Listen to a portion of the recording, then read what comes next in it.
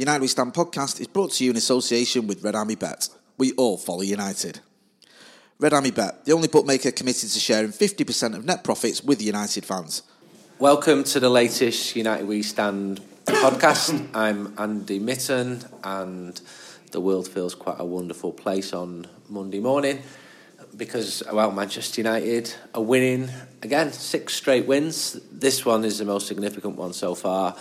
At Tottenham away, it was the first major test for the new manager, Ole Gunnar Solskjaer, and he passed it. I would have taken a draw all day long, and Manchester United have won. And I looked at the league table, and they're closing down on the teams who were miles ahead of them, and the manager believes that he can close the gap. So who are we to doubt him? The guest today is Andy Cole. He's a 47-year-old father of 2 from Nottingham, but he's lived in Manchester for most of his life. His occupation is actually listed on his passport as scoring goals, and he scored over 300 at various different clubs. I'm going to try and remember them all. Arsenal, Bristol City, Newcastle United, Manchester United, Blackburn Rovers. Then I start to get a bit... I know you played at Fulham, Portsmouth, Manchester City. City fans like you, actually. Anyone else? Have I missed anyone? Forest at the end. Sunderland. Welcome to the podcast. Thank you. Tell me, how good does it feel? At the moment, seeing the boys pick out the way they are, it feels really good, definitely. Did you expect this? Football's a funny game, so you never know what to expect in football. I've got to be brutally honest. Did I expect Manchester United to have sacked Mourinho? No. Did I expect Manchester United to appoint Ole to the end of the season? No. So that's just football. But what Ole's done, it looked like he's gone in there and he's galvanised everyone. And just the way they're playing and getting results is the most important thing. And they're doing that at the moment. 6 straight wins. Some going. It is some going. But as you know, Andrew... You're going to call me Andrew and I call you Andy? Yeah. Confidence is massive in this game. Yeah. It's massive. And like I said, I just think Ollie's gone in there and he's picked up a lot of the boys and given them a hell of a lot of confidence. Playing under Sir Alex Ferguson, same thing, you know. I remember all he used to say to us all the time was go out there and enjoy yourself. You know, you're here to entertain. Enjoy yourself, you know. Never look back when you retire and say, oh, I didn't enjoy this or I didn't enjoy that. He said, you're here, you play for Manchester United, go out there and enjoy it and entertain. And it looks like that's what the boys are doing now. And that lifts your confidence when he says that. It takes pressure off you. Yeah, if your manager can tell you to go out there and entertain and enjoy yourself, there's no way you can go out there in a negative phrase part of mind, because you'll turn around and say to yourself, well, that's what the manager wants me to do. He wants me to be positive, so I'm going to go out there and do just that. And Sir Matt Busby used to say the same thing. He would skip on tactics and just say, go and entertain this crowd. Yeah. It's only football. Which, go and enjoy yourself. You have to be brutally honest. That's all it is. You know, it's not life or death. It's a beautiful game. And it's something that you should go out there and enjoy. You know, running around, getting a dab on. What more can you want in life? When were you at your most confident on a football pitch? When were you just thinking... Quarter to 5.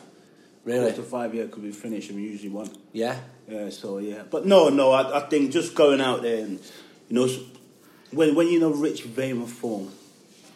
It's a buzz. Yeah, it is a real buzz. It's a massive buzz, because you know that you're in a rich vein of form, the team's playing well, you got opportunity to go out there and winning the game, or you might have an opportunity to go out there and get yourself a goal or whatever, but you're looking at what you're trying to achieve come May. I think that's the big thing for me. So this weekend, I mean, this podcast is inspired by many things. Documentary on Bob Marley, Trenchtown Rock, watching non-league football, watching Barcelona in Camp Nou. Your first trip back to the Camp Nou since you were a player. And you're talking about confidence. One of the greatest games of football I've ever seen was Barcelona 3, Manchester United 3 in 1998. Yeah. And I always remember Sir Alex Ferguson saying his dream as a manager was to have a team good enough to go to Barca away and attack them, not play defensively, which 95% of the teams have to do that, even Real Madrid. Mm-hmm. And in 98, he felt that he had it. And that Barca team of Guardiola, Luis Enrique, Rivaldo, Figo was probably the best player. And it was just the most amazing game. I sat next to Hugh McElvenny as a young journalist, and he was just purring on, "Oh, this is wonderful." What was it like to play in? Well, I've got goosebumps there, mate. Yeah. You know what? To play in, you know, because I've seen some of that clip recently, because actually it's 20 years now, and to play in it was special. It was very, very special. Did you think you could beat them? Yes. Really? But in saying that, we believe we could beat anyone that season. Yeah. Anyone. It didn't matter who you were. And like I said, watching the clips, the goals, the entertainment, the smiles, the movement, just everything, you know. Reminiscing, I don't do a lot of that because unfortunately I'm not the kind of guy who wants to look back. I always want to try and go forward, even more so this year. You know, but like I said, seeing quite a few of those clips the past couple of weeks, and then the back end of last year when everyone talking about 20 years of winning the treble and that, it's like, oh my God. And you ran to the corner flag and the away fans were on the top tier and you were looking and pointing them out where they were. And I remember there was an advert, you seemed to point at an advert. What's the story there? Yeah, the story behind there, because I think everyone knows me. I wasn't the best trainer. I wasn't the best trainer in the world. Were you a bad trainer? Yeah, I don't know what. If there was 20 of you running round, where would you be? I'd possibly be last. Last? Yeah. Who would be in front of you? Like 19th? I'm not even sure, because it depends on what day it was. Right. You know, it was just one of those ones. Did you not get a bollocking for being a bad trainer? No, because the gaffer was very good. I think the gaffer was more worried about what you do on the weekend. Yeah. Also, I'm told Sergio Aguero's a terrible trainer. And look what he does. But he just scores goals. Yeah. So I remember that the night before, the gaffer kept shouting at me to focus and to stop messing about in training and that. But it was like, you go out, first time to the new camp, you know, you go out, it's an empty stadium, naturally, there's a few people there. I'm there and saying to myself, wow, this is amazing. So, do you know you're going to have the opportunity to go back? Of course you don't. So for me, it was like taking it all in and having a bit of a mess about with my boy Yorkie and the rest of them and that. And like I said, the gaffer just kept screaming at me to focus. And, you know, so I said to the boys, look, if I score tomorrow, you know, I'm going to run over to the sign and point out focus. Ford Focus, because they were a sponsor. They were, yeah. You know, and I was fortunate to do that. At that end, where the Ford Focus time was. And there were some fans who sneaked into the away end who were right by that sign as well. Right. That's right, yeah. That's right. Does it make a difference when you've got a big away following? Yes. I've got to be brutally honest. I just think the away fans at Manchester United, they're special. They're absolutely unbelievable. Why? The songs? The songs, the intensity, you know, they just galvanise. You know, and especially that, I remember that year as well, winning the treble. Like I said, this reminiscing thing, man, it's going to like cheering away. Yeah. And you look up at them, you know, especially cheering away, you mentioned that, you look up at them, we go 2-0 down, and they are still giving it plenty. We're 2-0 down, by the way. No team's ever won there. Sorry, British team. Yeah. And they're still giving it plenty. If that can't galvanise you, push you forward, what can? And not just they did it then. I remember the game against Charlton, you know, when Yorkie got the late header. I think we ended up beating Charlton 2-1. That day they were phenomenal, absolutely phenomenal as well. So not just in the Champions League, but at the Valley. Yeah, in the league that season, the special, the away punters are special. Do you fancy coming in an away end? Yeah, I will do. I've been asked so many times before, do you fancy Colin? I mean, I've had this, and I'm fortunate. I know I'm fortunate. You know, I can say it now. You know, I've had this unbelievable support from the Manchester United fans, not just through my playing career. You know, obviously falling ill and all that, and just the rapport I have with them is special. So you get lots of support on social media, and it's very, very special. People coming up to you in real life. Yeah.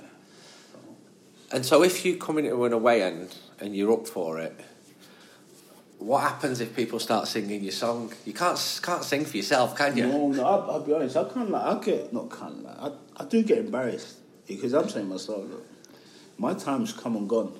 You know, yeah, I know.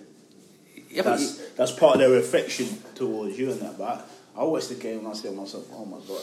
I mean, like when I went in the away end when we played Liverpool and that, and they're singing my song and you know, they're all getting behind me and all that. I'm saying to myself, oh man, it must be brilliant. Oh, it is brilliant. It must be brilliant. It is brilliant. But you see, what people fail to understand about me, you know, is for me, it's not all about adulation. I didn't play football for that.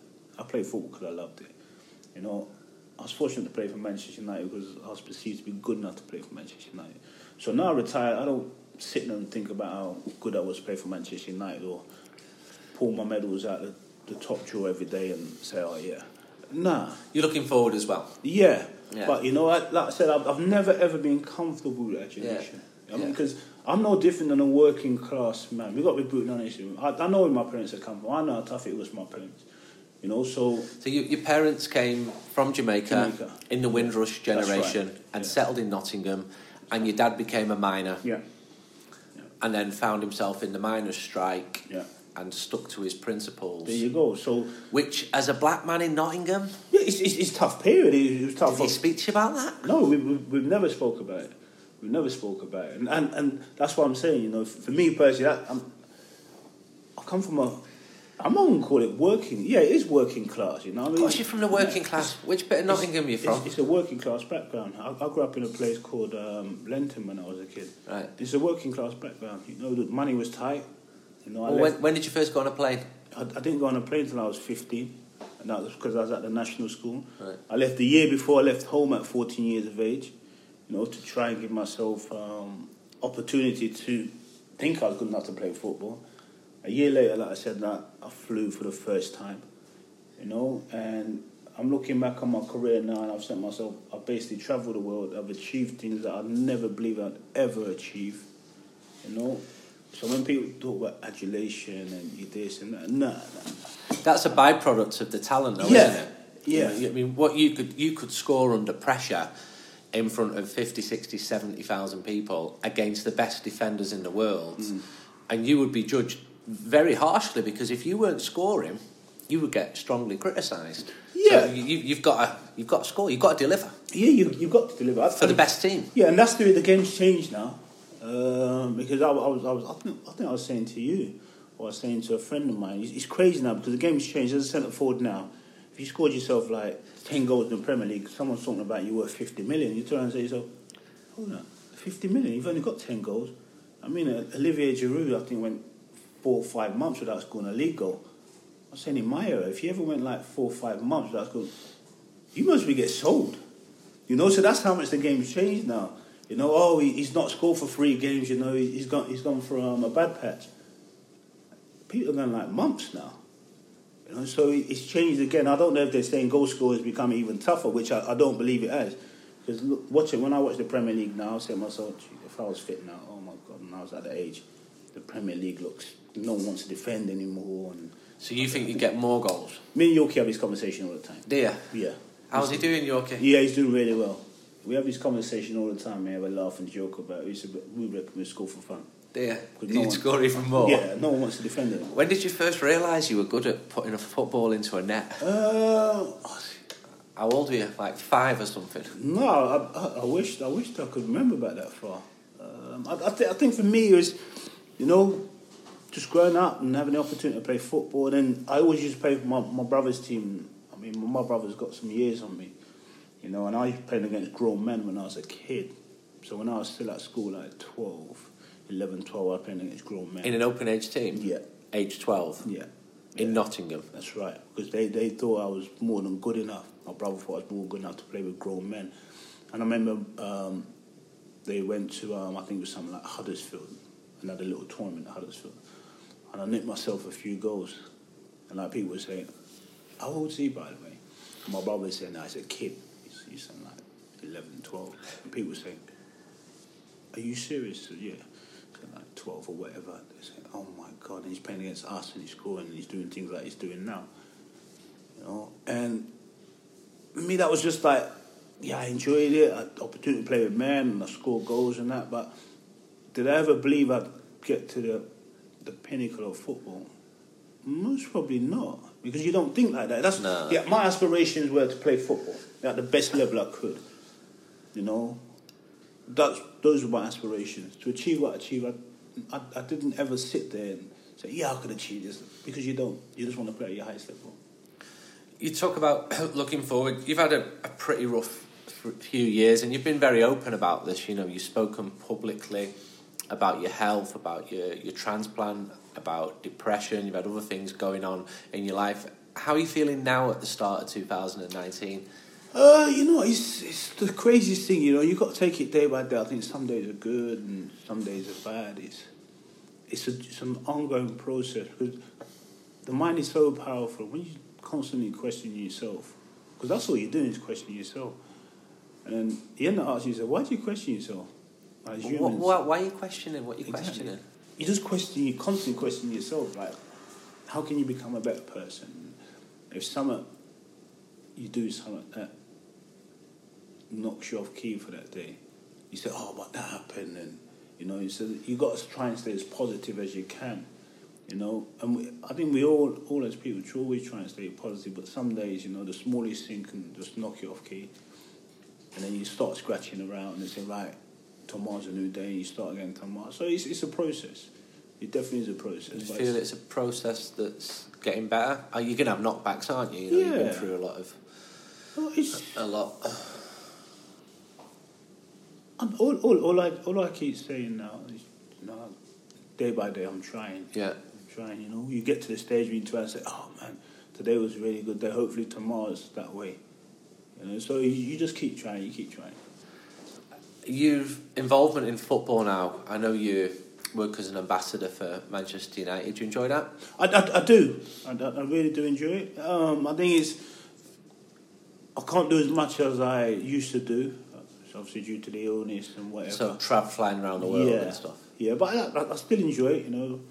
For Manchester United to give me the opportunity to have started in the first place, you know, that was very, very nice. Does that help former players? Because I know lads from the 70s who really appreciate that work in the lounges. They've got no money. They were big names, they were big stars, some of them. Is it a good thing for former players? I think it's a brilliant thing. I really do think it's a brilliant thing. It gives everyone the opportunity to continue their life, especially with the people that they spent so many years with. Yeah. You know, I think that's been really good. And even lads who shied away from it. I'll give you one example, Jerry Daly. He just shied away from it. He just did. He thought that was a part of my life and I don't want to go back there. But when he started coming back, he really enjoyed it, meeting people. And I don't know. I was of the same ilk, because I remember when I first got asked to do it. And they asked me, and I said, look, I don't want people to think that I'm hanging on to my career or whatever. I said, look, I've done it, I enjoyed it, and I want to try and just move on my life. And they said, look, Coley, come back and give it a go. And if you like it, you like it. If you don't, you don't. And I went in, I said, okay, I went in. And I enjoyed it. I enjoyed the other side of the game. I enjoyed all the banter when I did catch up with the boys and all that kind of stuff. It's special because, unfortunately, with football, you play together for possibly 10 years, 12 years or whatever. And everyone goes the wrong way. Yeah. It's disappointing that everyone goes the wrong way, because you never know what someone else is doing in their own life. Forget if they're not managing or whatever. Yeah. We never know what's going on. So you have this incredible bond, because you were saying that some of your former teammates they've left or they're leaving Manchester. Yes. And you're best mates with them. You're travelling the world with them. You're becoming the best team in England, Europe, the world, and then it slowly sort of fades away. Yeah. We appreciate the support of our sponsors, including Harry's. Harry's story is that for decades, one big razor company relentlessly increased prices and reaped immense profits at the expense of their customers. So Jeff and Andy, two ordinary lads who were fed up with getting ripped off, started Harry's to fix shaving. Harry's knew there was only one way to ensure quality, so they bought their own factory.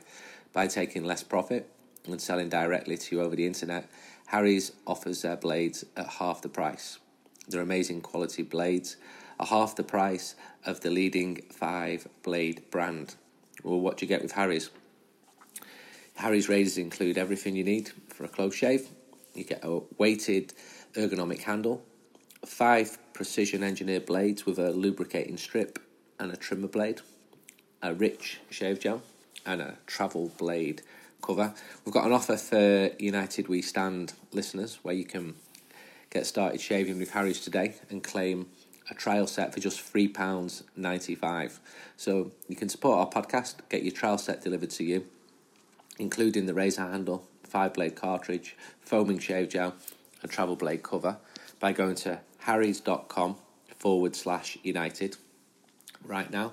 That's harrys.com/United. Well, what about the present then? Have you got any other plans to work in football? Well, I've been asked at the moment by Sol Campbell to go. Is he a good lad, Sol? He's a good boy. He's a good boy. I've always got on really, really well with him. Yeah. I think people might say because we're as deep as each other at times. Right. We've got on really well, and he's asked me to go in a couple of times a week at Macclesfield, and I said yeah. He's doing well there. He's done really well. He's done really well. So I said yeah. At the moment he gets me out of the house.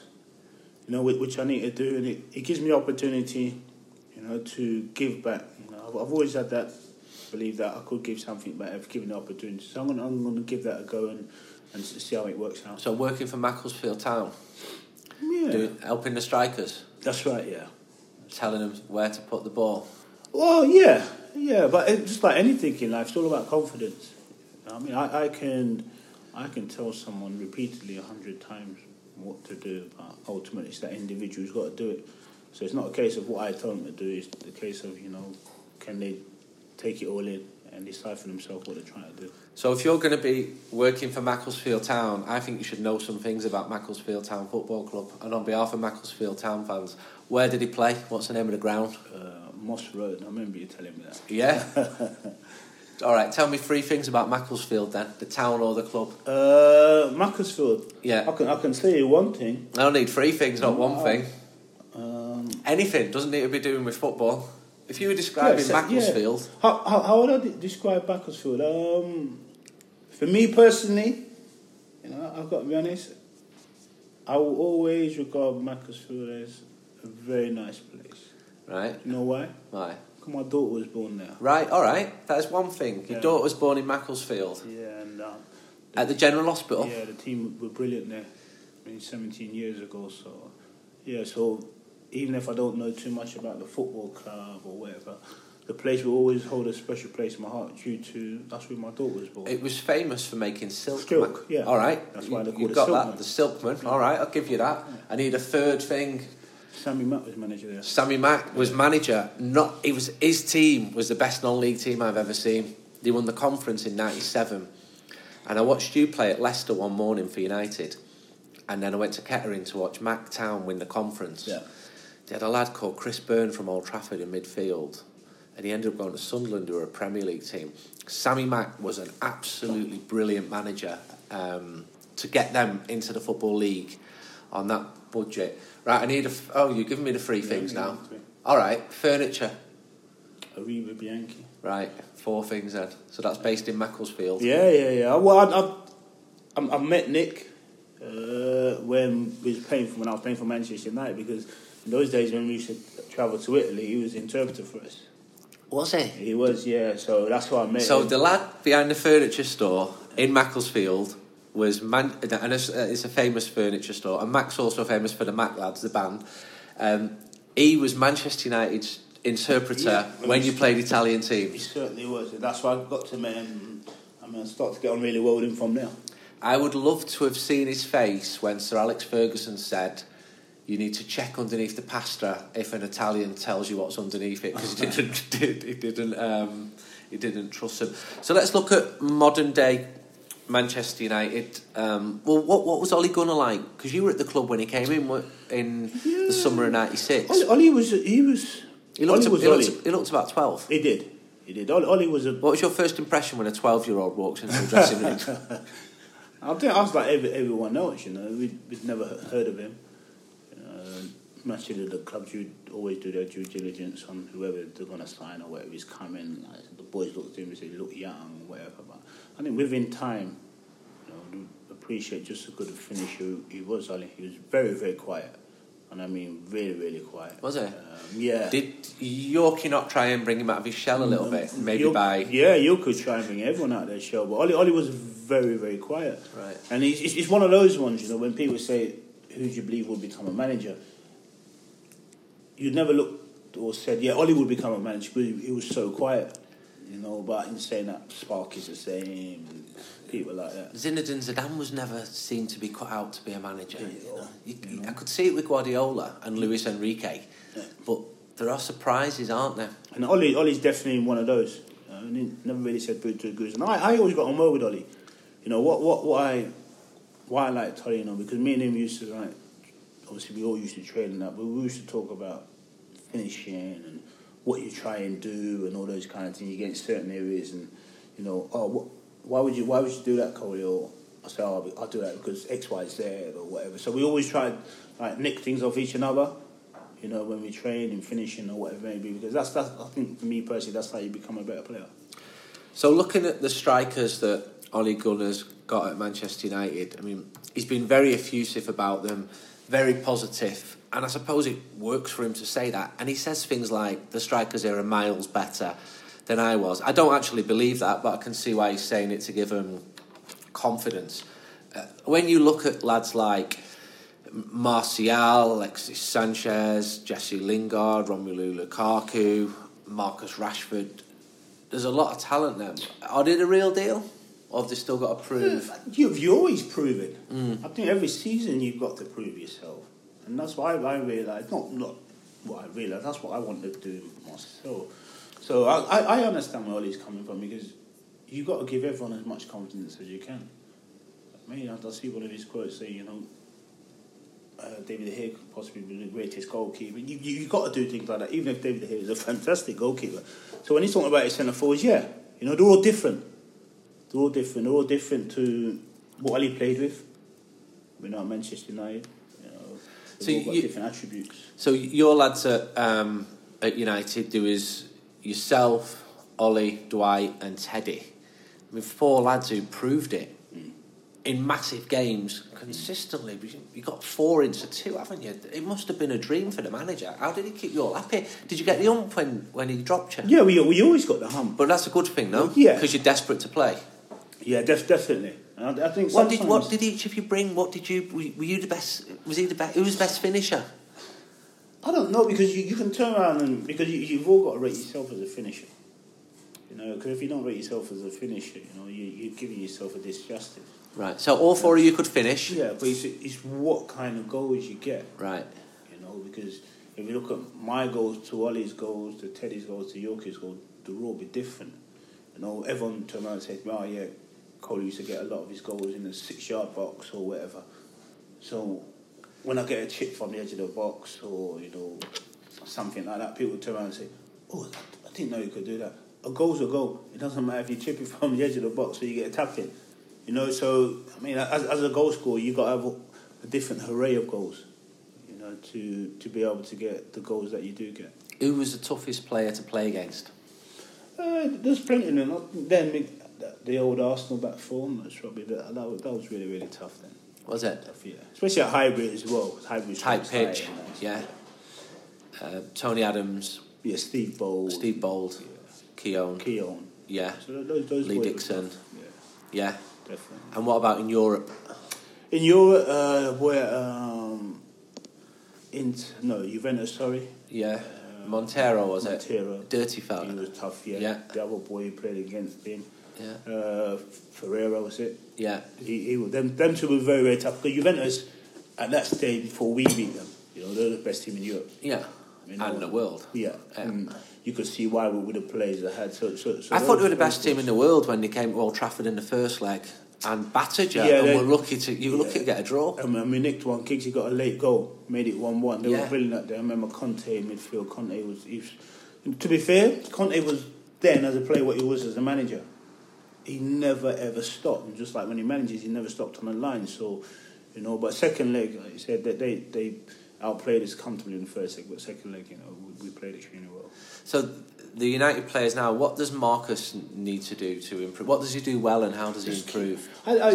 Good finish at Tottenham, wasn't it? That it was a good finish, and watching the game yesterday, we said, I look at that one. It's a good finish because I don't think he got it as clean as he would have wanted to. And sometimes in a game, or you get a chance, when you want the connection that you really want, you don't get it and it goes in. That's a good thing. But I think with Marcus, he's just got to keep working on the things that got him into the team. That's what he's got to keep working on. I think Marcus, he got himself into the stage when he kept wanting it to feet. And when he got into the team, he used his blistering pace to get him behind. And if you watch the way the game's played now, all the centre forwards want it to the feet. No one wants to run in behind, so everything is so condensed. I watch it now and say to myself, wow, there's about 20 yards of space in behind. Why don't someone else running behind? So if he continues to do that, mix his game up, every now and then get it short and every now and then spinning behind and get the space, So do both. Yeah, definitely. Because if you look at someone like Jamie Vardy, people talk about him like he's revolutionised playing centre forward. No, he hasn't. He uses his attributes. Speed. And he stretches the game. So he's having a difficult time at the moment because, the manager wants to play. That's not Vardy's strength. And a lot of teams play like that now. Overplay. You've got to stretch the game because the goalie's never ever going to move. Jesse, I remember when I speak to the gaffer about him, and the gaffer used to which say... gaffer? Or is there only one gaffer? There's only one. Okay. There's only one. And he used to say, Jesse, he's going to be like a Tigana type player. Jean Tigana. Yeah, France. He was a player as well. Yeah? Yeah. And Jesse he's a late developer. He's had many loans. Never really nailed it down. And then he's had the opportunity at Manchester United now, and I think Jesse said it himself. He plays better for England than he's done for Manchester United. Why? Or Mourinho's Manchester United? Because we're not really... Exactly. Mostly because he's given more freedom and, he's got goals and whatever. But it always... So are they now getting more freedom under Ole Gunnar? It's 6 games in, but it's looking that way. If you listen to Paul Pogba's comments as well, that's basically what he's saying. Now he's got freedom. He's been battered all season, and now he's playing extremely well. Produced a pass like that against Tottenham, and everyone's talking about this is the Paul Pogba. But you play in a structure that your manager gives you. And if you're held back in that structure, of course you're not going to give your best. Well, not give your best, but you're not going to play your best. And now I think everyone's starting to see the real Paul Pogba. He's got 4 goals? Yeah. In the past, 3 games? But the goal scoring rate has just shot up because United had a negative goal difference. You have to play with freedom. You have to play with freedom. And that filters into confidence, doesn't it? It's all about confidence. You've got to play freedom. Manchester United have always played with freedom. They've always played with creativity. That's the DNA of the club? Yes. Right. You've got to create chances. You can't. If you don't create chances, can you expect your centre forwards to score goals or your wide men to score goals? You've got to create. So where do you create from wide areas, or someone produces a pass from midfield, like i.e. Pogba against Spurs? So you got to create. And I think since Solly's gone in, it's like he said to him, you have to play, but you got to create chances. You got to create chances for your centre forward. That ball from Pogba for Marcus was just fantastic. But that's Paul Pogba in abundance, right? Now I've never worked for Mourinho. Excuse me. I don't know like that. I've never criticised him because he's an unbelievable manager who's achieved a lot. Most probably, Paul would never produce that pass in a Jose team lineup, because he's mostly said, don't do it, keep it simple or whatever maybe. But you got to, with flair players, you just got to let them play. And I think Paul said himself, he's not the best defensively, He's being honest. But what he'll give you in attack-wise, goals, assists or whatever, that's what he's about. Anthony Martial is someone who, when he's running at players, he's 2-footed, he's fast, he must be impossible to defend against. Yeah, I watched Mourinho closely, and you could see by the manager's body language, if he lost the ball, which wingers are going to do, or wide men are going to do, or if he didn't come back, he kept saying he needs to earn my trust, But there's a great player in there somewhere, isn't there, with Martial? There is. When you talk about you've got to earn your manager's trust, and that, we've all got to earn our manager's trust. But on the flip side of that, the manager has to give him the opportunity to express himself. He's a flair player. You like Martial? I do like him. I really do like him. He's a baby. You know, he's learning. I think he can become what he wants to become. I really do, because he's very, very special. It looked like he was going to leave. He said he was going to leave, but that's now changed. He doesn't want to go. Well, there you go. So what does that tell you? That obviously tells you he's a lot happier. Happier, more confident. Yeah. Romelu Lukaku, he's had a rough season this year, and he had a good first year. He scored a lot of goals. His confidence looks absolutely shot.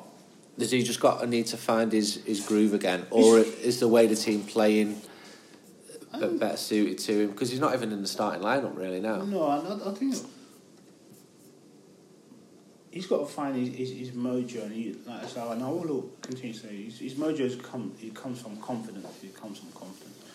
And I watched him, and I could tell this next centre forward, he's low on confidence, because the first thing starts to go is your movement.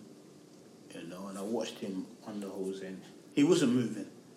You know, and so you stop making the runs. Yeah, you do, because you stop believing in yourself. So, you know, I'm honest. I ain't gonna try and disrespect any of the boys, because I've been in that position. You know, but I used to watch Rum and say to myself, he's not moving. And you know, with all the hand gestures, and you're trying to kid on. You're trying to kid on a little bit. Yeah, low on confidence. Exactly. You're trying to kid on and say, oh, I wanted it there, but you've given me here and whatever. Because psychologically, you're saying, well, I don't really want it. You know, I don't really want it, but I'm going to try to make out that, yeah, you know, that's where I wanted it. But once his confidence starts to come, you know, he'll start to score goals and improve. But I think the toughest thing for him, and I think he's realising now, there's no weekends off for Manchester United. At Everton, West Brom, maybe Chelsea to a certain extent, you could have a weekend off. Because you're not in Europe. Yeah. Well, no, not in that case. Right. I mean... The pressure. Yes. Okay. Yeah, you can't have a weekend off. And I think, like I said, Everton, he could have a weekend off because he was a big fish there. Yeah. You know, Manchester United, there's no weekends off because everyone wants to beat Manchester United. And if you ever look at a lot of his goals that he got from Everton, a lot of his goals with his strength, his power, his pace, by running in behind people. Roms has to work on a lot of things, because we always got to do. He's a young man still improving. Now, me watching him, and if he ever come to me for advice or ask me for advice, what I would turn around and say is, well, if that's not your biggest strength, getting into your feet, your asset is your pace. Use your pace. So even if you come short and you're spinning long and someone sits you in, you're bullying people like you've done throughout your career to get your goals. Because you're so strong as well. Yeah. Do that. You know, or if you get it, just play one touch, you slip it back in, and then you move again. You know, instead of like trying to get it and get hold of it, and then you're fighting your touch and all that kind of stuff. You know, basics. Just get yourself back to basics, and it'll be okay. Yeah, I think he can have an important future. Yeah, he's got to. He's got to, because all the boys up front are going to have the opportunity. So the only one who hasn't really had it because he's been injured is Alexis Sanchez. I watched him at Barcelona, and he was very, very good. He wasn't Messi's standard, no chance. No one is. And his job was basically just to get the ball to Messi. And then at Arsenal, he came into his own because he was the main man there. I've been very disappointed with him since he joined Manchester United a year ago this week. I still think there's a very good player in there. I still think that he's very, very talented. He's versatile. He's fast. I'm told that he trains well. He works hard. There's never been any question marks on his professionalism. It's just not happened for him. Is he another one who can benefit from this surge of enthusiasm? And what does he do well? He will benefit, because you never become a bad player overnight. I think he won't do that. You know, when he left Arsenal and come to Manchester United, Man United played a totally different game to Arsenal. Yeah. Like I said, we've got to be brutally honest as well. If you come from one club, they play one way, you go to another one, you've got to change as a player. You have to change. So mid-season, that's quite a difficult thing to do. And it's been difficult for him to change. In that Mourinho team, which was difficult for everyone, it was obvious. Yeah. You know? His work ethic, I believe, was exactly the same. Yeah. Yes, he was giving the ball away a little bit too much in trying to try things to engulf the flame in himself, you know, because he wanted to do the best he could do. He wanted to score goals, or he wanted to produce a pass that, you know, would bring him to light as well as the team. And it was difficult for him because Manchester United were not playing that way. You know, I don't know what he was sold, when he came to Manchester United about how he was going to play and his position or whatever, but it hadn't worked out. So I'm not going to sit and say he can't improve. Yes, he will improve because everyone else, since Ollie's taken over, has improved. You know, Marcus is getting goals now. Yeah. Jesse's playing better. Yeah. Lukaku's come off the bench and got 2 in 2. So he's improving as well. So what Sanchez has got, he's got good ability. He's got good pace. He never stops running. Yeah. He's perpetual. He's closing down. He wants it. He's like a little kid. Like a little kid who's got a new football and wants to show everyone just how good he is. And he was like that at Arsenal, and he scored goals as well. He should be a match winner, Sean. He should be a big game match winner. I think he will be. So when United beat PSG home and away, and then they knocked Manchester City out of Europe in the last 8, knocked Liverpool out in the semi-finals, reached the Champions League final this year against Real Madrid. You think Sanchez is the man who's capable of winning games like that? Am I getting dreamy here? Yeah, I think you're getting dreamy there. I think Sanchez can...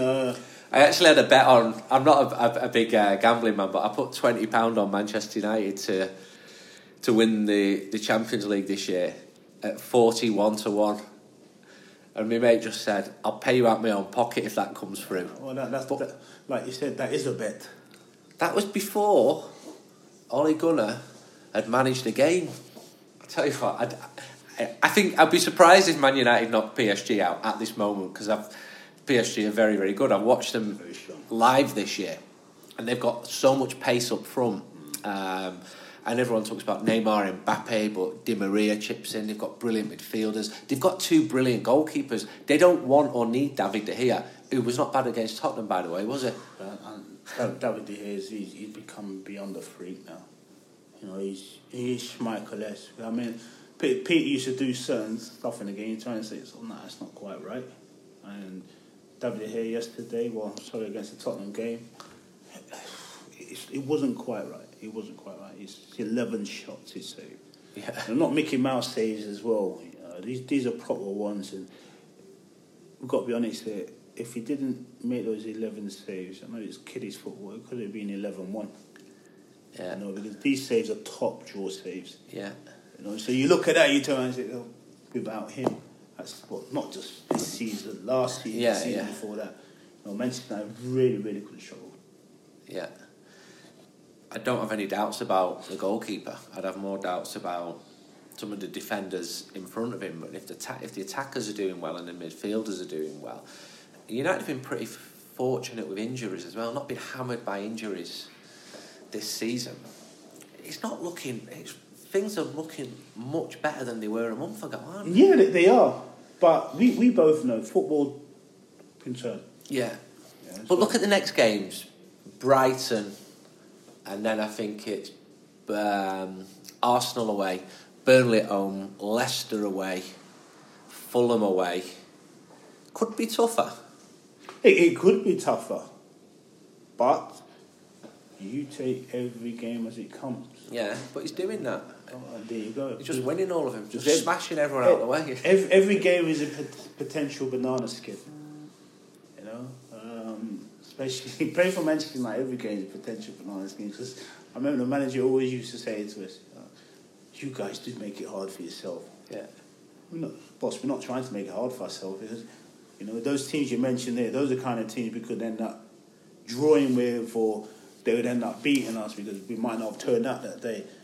And that's brought, you know, the team below us a little bit closer. And you were finishing first and second every year. Manchester United was 7th at the start of December. We were miles off the top. No, so that's what I'm trying to bring the comparison to. You know, we just don't. You never know. But if Ollie keeps continuing breeding the confidence that he has, then fingers crossed, the boys will be able to keep winning football matches. And inevitably, people are going to say, "Is this the man to become permanent?" It's just a. You know, that's the nature of the beast. If he wins the European Cup, beating Liverpool with a last-minute goal, he's going to get the job forever. He'll definitely get the job. But that's for the men at the top of the tree to make that decision. Yeah, but the fans would sway if he carries on like. I mean, I know he's had a very good start, and I've been a bit light-hearted there, but if he overcomes PSG, if he comes close to finishing in the top He'll four, get the job. Exactly. Yeah, of course he'll get exactly. You know, I don't expect him to win the Champions League this year. I'd still be surprised if the team get into the top four, but not half as surprised as I would have been a month ago. Exactly. I think it can. Anything's possible. Okay. So, been lovely talking to you. I'm just finishing off the latest United We Stand. The cover's beautiful. We've got some really nice content in there. Your deadline to subscribe. And please do, because absolutely loads you did last month. And we appreciated that a lot, because the mag needs support. As I said, we don't need just ticks and likes on social media. Unfortunately, I can't go to the printers and say, can't pay this month, but the front cover's really popular. We need money. And but there's definitely a buzz about the mag. The sales have been good because there's just a buzz about the club as well. So subscribe before Thursday if you're after that, or if you buy it at the ground, we'll be selling it against Brighton. And finally, I'd like to dedicate this podcast to the father of a young man who goes on the United We Stands forum all the time. His dad passed away at the weekend. Big surprise, blindside prop. This is for you, mate. And this podcast is dedicated to him. We'll be bringing you the next podcast from Old Trafford at the weekend after the Brighton and Hove Albion game. Andy, thanks for joining us. Thank you very much. Thanks for having me. And I hope that things continue to look up for you. Cheers, my friend. And thank you for your time. Cheers. United We Stand and Red Army Bet. We all follow United. Visit redarmybet.com or download the app for all the latest United specials and enhanced odds. The only bookmaker committed to sharing 50% of net profits with United fans.